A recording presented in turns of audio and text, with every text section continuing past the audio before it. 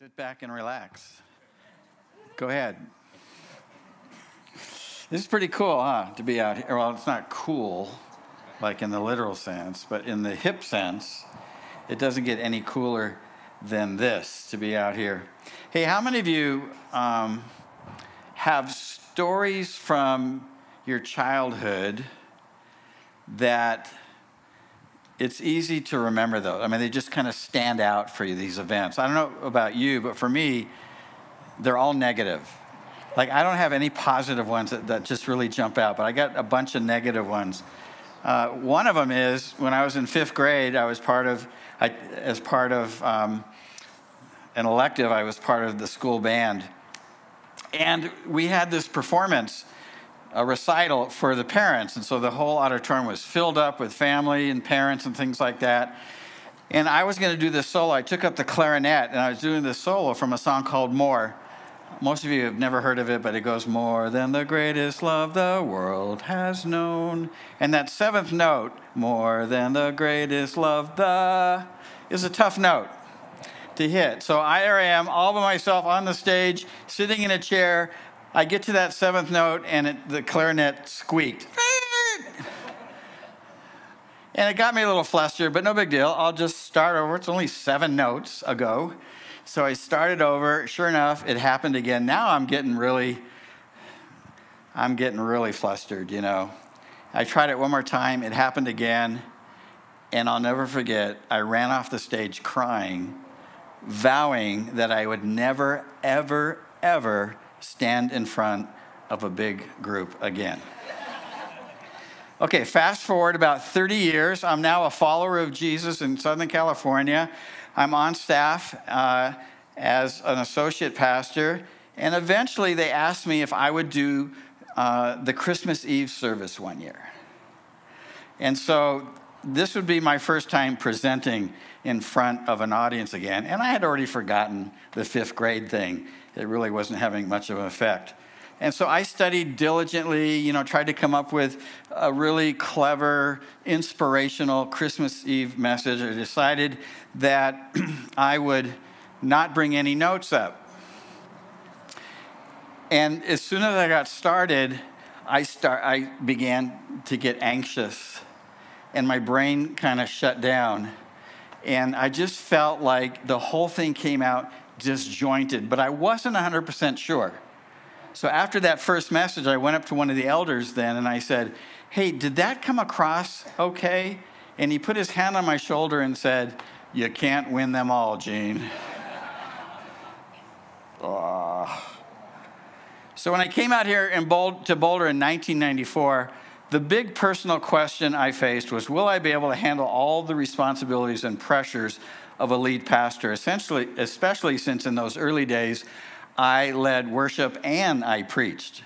It was the Gene Binder show for sure. And I have to admit, in those early years, and some of you, I'm already looking, some of you were there back then. It was a challenge for me to overcome the deep insecure wounds that I had, which was the root cause that was making me short-circuit at times. See, I grew up in a home with a dad who would often blow up into a shaming fit of emotional rage. And typically it was over me not doing something quick enough or not doing something good enough. So very early on in life, I developed this negative self-talk in my head, especially during situations where my performance mattered. And situations like making presentations at school, which you had to do, a lot growing up in school, especially competing in sports. I played competitive tennis. That would always, if I made it down up the ladder in tournaments, I only got so far, and then my negative talk would kick in. And if you're an athlete, that is just death. And even pursuing relationships with the opposite sex. I was the kind of guy who was really good at many things, but I'm never great or proficient at anything. Because sooner or later, my negative head game would sabotage my success, and my ceiling level was held hostage to what I would call just mediocre. Anybody relate to this at all? Oh, good. Nobody shook their head at all. Everybody's had none of this stuff. So I'll share more about my journey a little bit later on. But my story, I know this. I've been a pastor long enough now. I know this is everyone's story.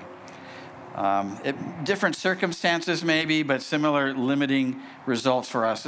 For all of us, it's a story of overcoming the things that happen to us in life that tend to drag us down.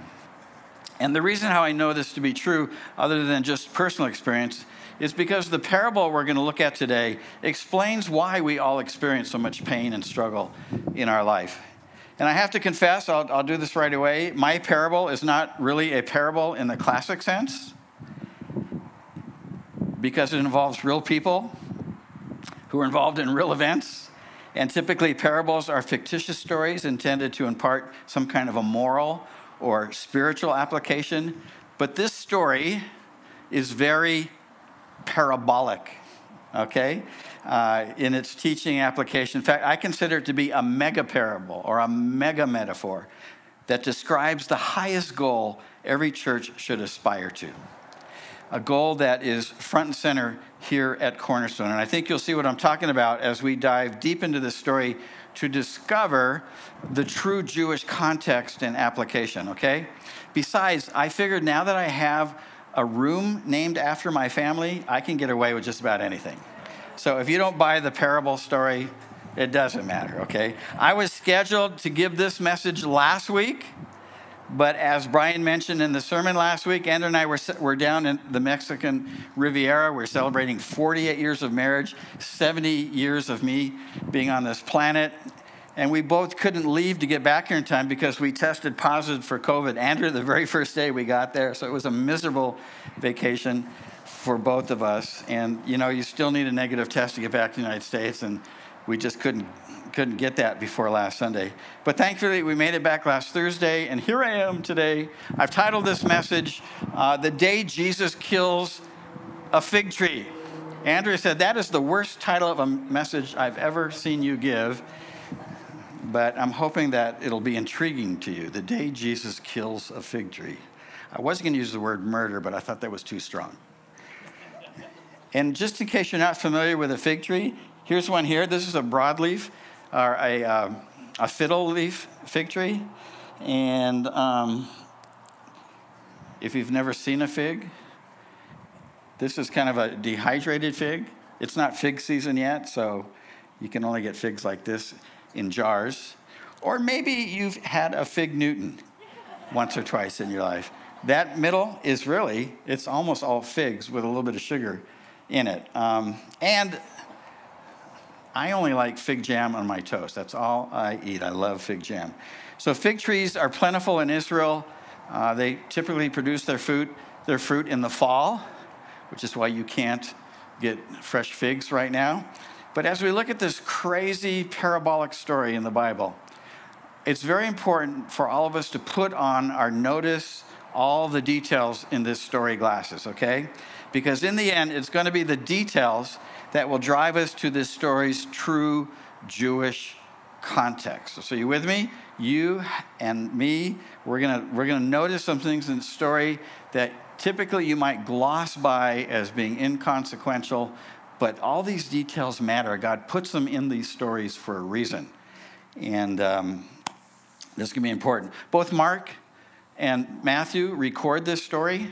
They're a little bit different in how they play out. We're going to look at Mark's account, and that is in Mark chapter 11, verse 12 through 14. And here's what it says. The next day, as they, meaning Jesus and his disciples, were leaving Bethany. Bethany, if you know anything about Israel at all, if you've been there, if you've been to the Temple Mount, you go down into the Gihon Valley, you come up the other side to the Mount of Olives, you climb the Mount of Olives, you go over the hill, and Bethany is about a mile or two down the road from there. So that's where they're coming from.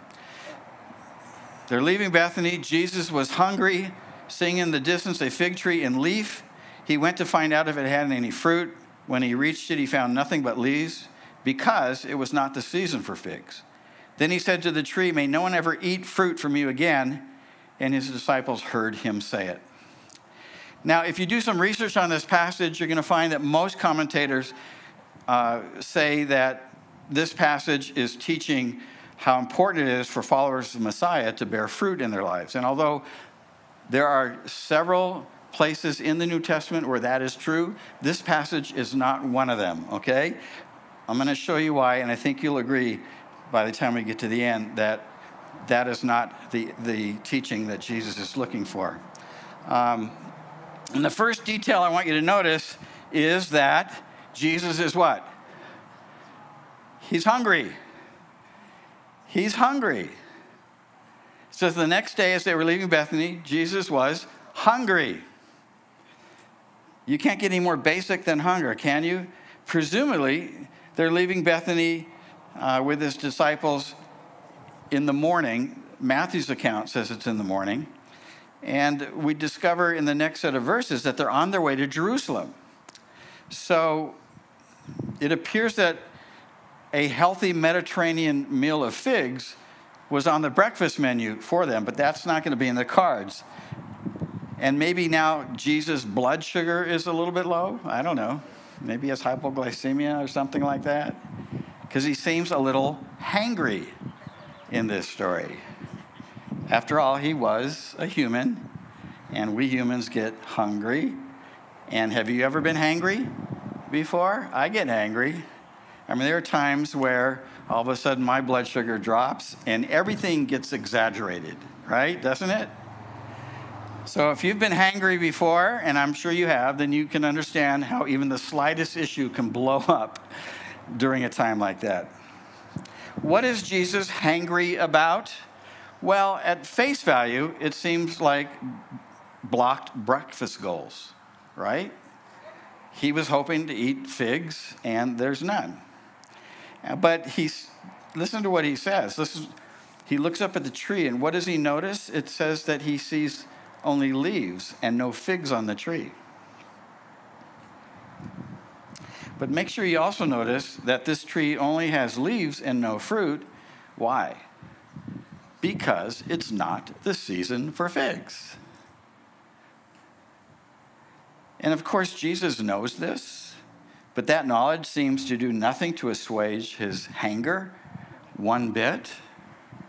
In fact, it seems to infuriate him even more because in verse 14, Jesus then curses this poor, fruitless tree that is only doing what it's made to do.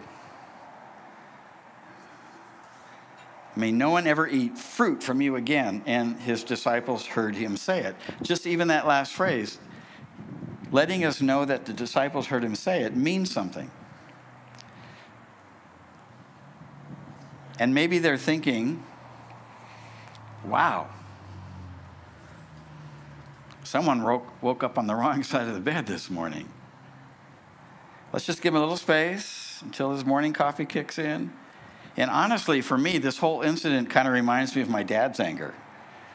Because doesn't it seem like Jesus is shaming this tree for not being quick enough or not being good enough? Where's your fruit, you good-for-nothing tree? Shame on you. No one's ever going to eat your fruit again. And it kind of makes my eyes twitch like it did when I was a kid, just kind of listening to that exchange. And the disciples heard him say this. One of the disciples had to be thinking, somebody give this guy a candy bar, quick. Okay, so their breakfast goals are blocked. Off they go to Jerusalem. And hopefully with a calmer Jesus, but keep in mind they still haven't had anything to eat, so I'm guessing it's going to be a long day for everyone. Let's see what happens, all right? You've probably never had what happens next connected to the tree thing, but here it is. It's the very next story, verse 15 to 18. On reaching Jerusalem, Jesus entered the temple courts, and what's he do? He begins driving out those who are buying and selling there. He overturns the table of the money changers and the benches of those selling doves. And he wouldn't let anyone carry merchandise through the temple courts. Can you imagine the scene? Can you imagine if somebody walked into our foyer and went up to the table where my book is and said, get rid of that Connecting the Dots books, and just started turning over tables and chairs and making a scene there? Now, I'm not going to spend any more time looking and teaching on this particular section, but I just wanted you to see that something is really bothering Jesus this particular day. He's been to the temple countless times in the past, and those cheating money changers were there every time, every single time. But for some reason on this day, Jesus decides to make a scene. And it all seems to be started with that fruitless fig tree encounter. Okay, so now we're going to fast forward to the next morning, and we get to see what happens to this tree that Jesus cursed. It says, verse 20 and 23, in the morning as they went along, they saw the fig tree withered from its roots. So it's dead. This thing died overnight. Peter remembered. What do you remember? He remembered that Jesus cursed the tree, and he says to Jesus, Rabbi, look, the fig tree you cursed has withered. And Jesus says, have faith in God. Truly, I tell you, if anyone says to this mountain, go throw yourself into the sea, and does not doubt in their heart, but believes that what they say will happen, it will be done for them. And so we can see that from the construction of this sentence, Peter is really surprised that the tree is dead. And could it be that his surprise is not that the tree has died, but that Jesus killed what seems to be an innocent tree? And I want to address the killing of this innocent tree for just a moment to see whether Jesus crossed some kind of a moral boundary. Because I'm guessing there's at least one or two people, or maybe even more, here or maybe on the stream who would be thinking, why would Jesus kill a perfectly normal living tree for being fruitless when it's not the season for fruit? Doesn't that create some kind of a moral conundrum? And if you happen to be thinking this way, the answer to this question is no, it's not a moral problem. It's just a tree, for God's sake. We've been living in Boulder too long here. Like, listen, I am one of those people, I respect God's creation, every bit of it. Animals, trees, grass, you name it, I respect it. I have a wife who makes our yard looks absolutely amazing. And we both respect everything that's living.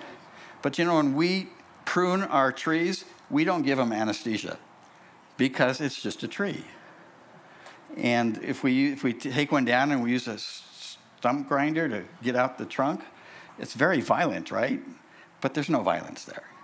It's just a tree. And I'm just asking for a little forgiveness for leading down this provocative path, because I know there might be some listening today who would generally feel concerned for this tree. I did when I first read this story way back then. Why would Jesus do this? And you should have some empathy for the fairness in this, okay? I'm going to fix the fairness in just a little bit, all right? But I didn't want anyone to get stuck right here. You know how you can get stuck on something and now you stop listening to everything else because you're just stuck on this one thought? I didn't want anyone to get stuck for that. So just to be clear, Peter is not concerned about the killing of this tree, okay? He's surprised at the power Jesus had to kill it. And he wants to have that kind of power in his own life. And that's why Jesus' response doesn't seem to connect to the story, right? He says, well, if you have faith, you can say to a mountain, you can just say to the Front Range here, go into the sea, and it will be done. Now, before I explain what this actually means, because this is a very specific kind of teaching, I want to resolve the mystery about why Jesus was so angry just 24 hours ago. Because as I stated in the opening of this message, the answer to this question frames the highest goal that every church should aspire to. And to solve this mystery, we need to look at a few passages in the Bible about food. And since I'm a foodie, this is the fun part of the message for me. And the place to start is in the Garden of Eden in Genesis chapter 1. God creates the world in 6 days. What does he do on the third day? He creates food. Lots of it. Genesis 1, 11 through 13 says, let the land produce vegetation, seed-bearing plants, and trees on the land that bear fruit with seed in it, according to their various kinds. And it was so. And the land produced vegetation, plants bearing seed according to their kinds, and the trees bearing fruit with seed in according to their kinds. And God saw that it was good, and there was evening and morning on this third day. So before I go on, I want to ask you a question. Were there fig trees in the garden? If you think there were, raise your hand. If you don't know, raise your hand. Oh, that's good. Okay. So this is interesting. Yes, in fact, the fig tree is the only tree mentioned by its name of the fruit. And despite what maybe you've heard before that Adam and Eve ate an apple, it doesn't say that in the scripture. It just says they ate the fruit, the forbidden fruit. It doesn't say an apple, all right? But where is the fig tree mentioned in the garden story? Right after Adam and Eve sinned, they clothed themselves with fig leaves. And this is big enough to do the job, isn't it? Those apple leaves would not do it. Stay. Here's another question. Did you know that there were only vegetarians until after the flood? Okay, I see a bunch of nodding. This side, oh, we got a couple of vegetarians right there. Okay. This side seems to know more than this crowd. I'm worried about this side of the audience. Yeah, you're going to have to fact check. I don't want to get into this. I don't have time. But Genesis chapter 9, right after the flood, God says, just like I gave you every seed-bearing plant for food, now I give you the animals for food. And the fear, the dread of man will be upon animals. Well, why? Well, because you're going to be eating them. That's why. Everything changed after the flood. And if you think about the garden, since there's no eating of animals, they'd have to have a steady flow of being attacked by fig trees.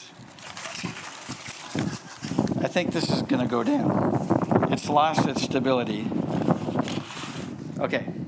Where's Brian when you need him? That is good. I like that. Yeah, there's some metaphor right there. There'd have to be like a steady flow of fruits and grains and vegetables in order to sustain man, right? And we can imagine back then that because of this steady flow and because there's no curse, that it was just like basically either reaching up and picking it down or even picking it off the ground. There was so much abundance. And that's kind of the picture you get from Genesis 1, and then the retelling of the creation story in Genesis 2 is that it was easy street. But that all changes after they sin, as God curses the ground, and from this point on, now there's weed and there's pestilence, and it's going to hinder food production. And then after the flood, there's enough climate change that makes food production even more difficult, because now there's going to experience famines and floods and droughts. And instead of the trees and the plants continually producing a crop, most trees in the world today only produce one crop per year. Some will get two. Guess which one? The fig tree. Both in the fall.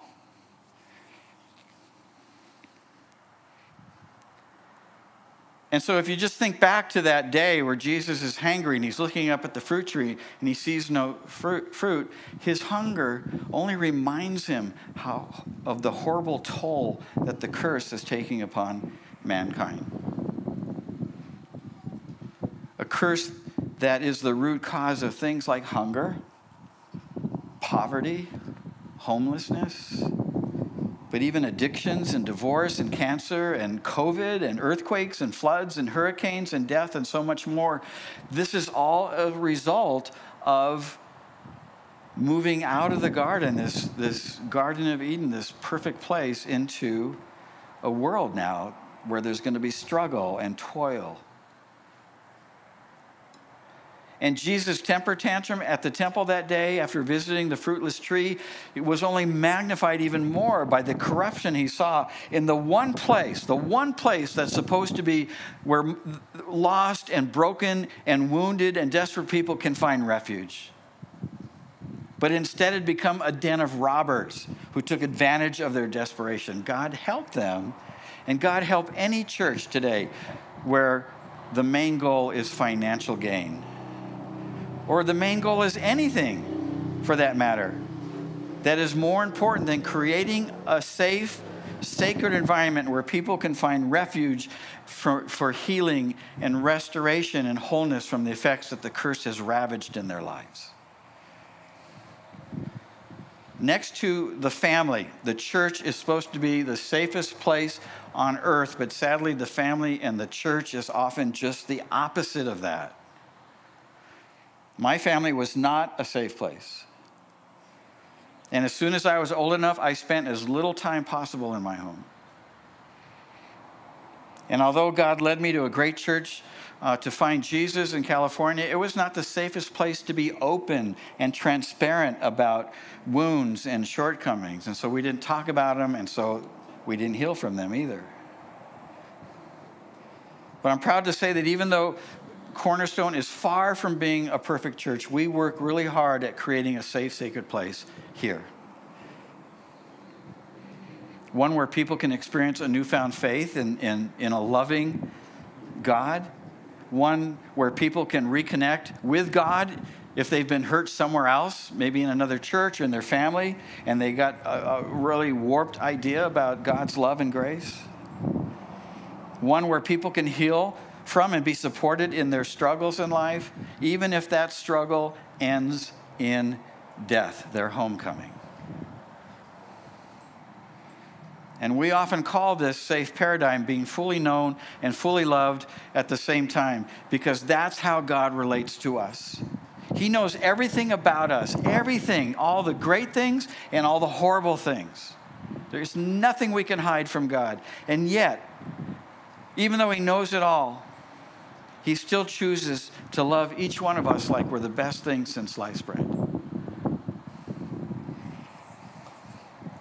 How much more then should we then love each other that way, fully known and fully loved? That drives our philosophy here. The more I get to know about you, not just the good things, but the struggle things, the more I can say, I love you even more. Welcome to the world. And so when Jesus said to his disciples, if you have faith, you can say to a mountain, fall into the sea and it will be done. He's using a very common style of rabbinic teaching, where you share a very extreme story or parable to emphasize how something about that teaching is extremely important. For example, when Jesus said, if your right hand sins, cut it off. He wasn't suggesting that cutting off body parts is a viable solution to eradicating sin from our lives. Otherwise, we'd all quickly run out of body parts. It's just a flesh wound. Now, Jesus is merely using an outrageous example to overemphasize the extreme importance of dealing with sin in our lives. And so Jesus' teaching to the disciples that day about faith is to overemphasize how God has given us everything we need to be a people and a place of refuge for desperate people. We are the body of Messiah. We represent his body. And each one of us can take one of his body parts, whether it's his hands or his feet, his mouth or his brain or even his belly button, right? And we can exercise our faith in a way that not even a mountain would be able to stand against it. That's what Jesus is saying. He's saying that to Peter when Peter is surprised. Wow, that's incredible power. And this is the secret and magic behind Cornerstone. If you've been here for a while, then you probably noticed we don't have classes on spiritual gifts. We don't give out a spiritual gift assessment. Not that those things are bad. But Jesus' body is represented outside of a classroom. So we tell people, just get out. Be one of his body parts. If God's given you a great brain, think like Jesus would think. If he's given you a great mouth, talk like Jesus would talk. If he's given you use of your hands, use your hands the way Jesus used his hands. In your home, on your block, in your school, in your workplace, anywhere you bump into someone who needs Jesus with skin on. It's really so simple. You don't need a class on how to be graceful and kind. I hope so. Anyways. And I want you to know that I have personally benefited from my 28 years here to overcome those negative tapes that I learned in my head. There's a reason why it took 14 years to write my book. Ooh. But when it was published, that was like such a big step for me.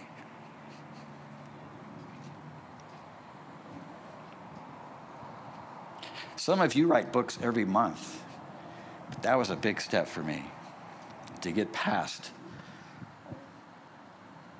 all the negative tapes I had that said, you can't write a book. No one's going to buy it anyways. Well, some of that's true. Okay. And I wouldn't have lasted a few years here as a lead pastor if God hadn't led me in a way to do some healing work in me that really came as a result of the love and grace that I've experienced here at Cornerstone from all of you.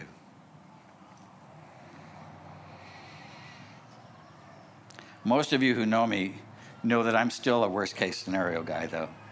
I get that from those tapes as well. I still show up at the airport way longer than you need to. But then again, I've never missed a flight. Have you? There are actually some benefits that come from being raised in a neurotic, dysfunctional home. You know, don't throw the baby out with the bathwater, the phrase is. Like, there are some good things that come out of that. And I want to end this message. I want to make sure that I have convinced you that Jesus has the curse in mind when he kills that tree. Just in case you are not persuaded yet, or you don't think you have enough ammunition, so to speak, to get out there and convince someone else, okay?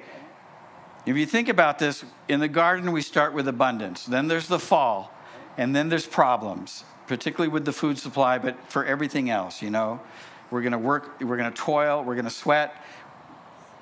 The curse to the woman was not a good thing. Your desire will be for your husband. Trust me, that's a curse. That's not a blessing. It means that you're going to have an unhealthy desire towards somebody. You're not going to be equals in this. And that was a bad thing, okay? But one day, Messiah Jesus is going to come back. And the big question is, what will the food situation be like? Do you know? Well, Ezekiel tells us in chapter 47:12, fruit trees of all kinds will grow on both banks of the river. He's talking about the new kingdom of God. Their leaves will not wither, nor will their fruit fail. Every month they will bear fruit. Because the water from the sanctuary flows to them, their fruit will serve for food and their leaves for healing. What do you need healing for? For all the pain and suffering that you experienced in this lifetime under the curse. Now, Revelation says pretty much the same thing and adds one more thing that I think you're going to go, aha. Okay, Revelation says, then the angel showed me the river of the water of life, as clear as crystal. So this is the same vision Ezekiel is talking about, flowing from the throne of God and of the Lamb down the middle of the great street of the city. On each side of the river stood the tree of life, bearing 12 crops of fruit, yielding its fruit how often? Every month. And the leaves of the tree are for the healing of the nations. And look how it ends here. And no longer will there be any curse. If that doesn't persuade you that that's what Jesus has in mind, I don't know what else will. And then I just want to end in Micah 4, verses 1 through 4, it talks about the mountain of the Lord, the same vision here. And it talks about how when the Messiah comes, that warriors will beat their spears into plowshares. It just talks about this amazing transformation from nations who are warring together to nations who are loving each other. And then it ends by saying, everyone will sit under their own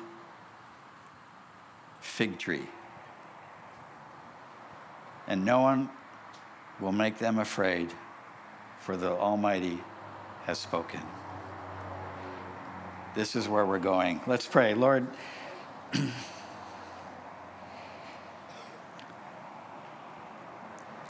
the story is a crazy story that you wrote.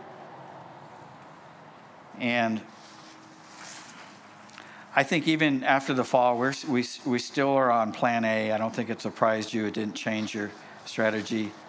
And we'll still be on plan A when we get to New Jerusalem, Lord. But it's hard for a lot of us to live under the curse, to live in a world that is not the way that you made it, to feel the effects of maybe being raised in dysfunctional homes or having been abused in some way through some violent trauma,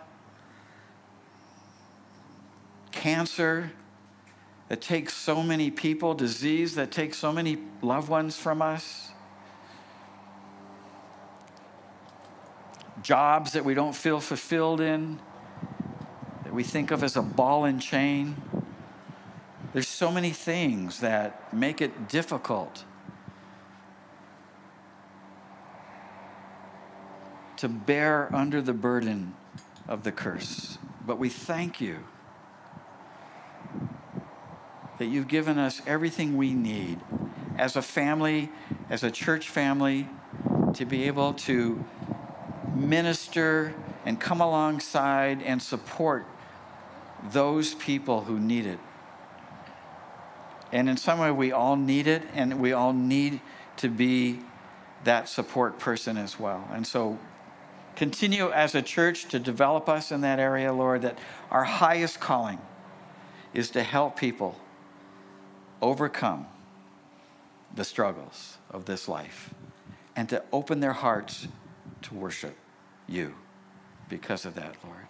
And I pray this in Jesus' name. And today we're gonna end the service. We thought it'd be appropriate to end the service with the baptisms at the end. We're talking about new life. In Romans 6:4, it says, therefore, it's this picture of baptism. Therefore, we were buried with him through baptism. So it's this picture of being crucified with Christ, like our life, our old life is going to be buried. And then it says, and we, just as Christ was raised from the dead through the glory of the Father, we too now may live a new life. And so we're celebrating people today who have already made a decision to follow Rabbi Jesus, and now they want to proclaim it publicly to the world that they want to follow Jesus with their heart for the rest of their life. And so, Brian, come on up and help us out that way.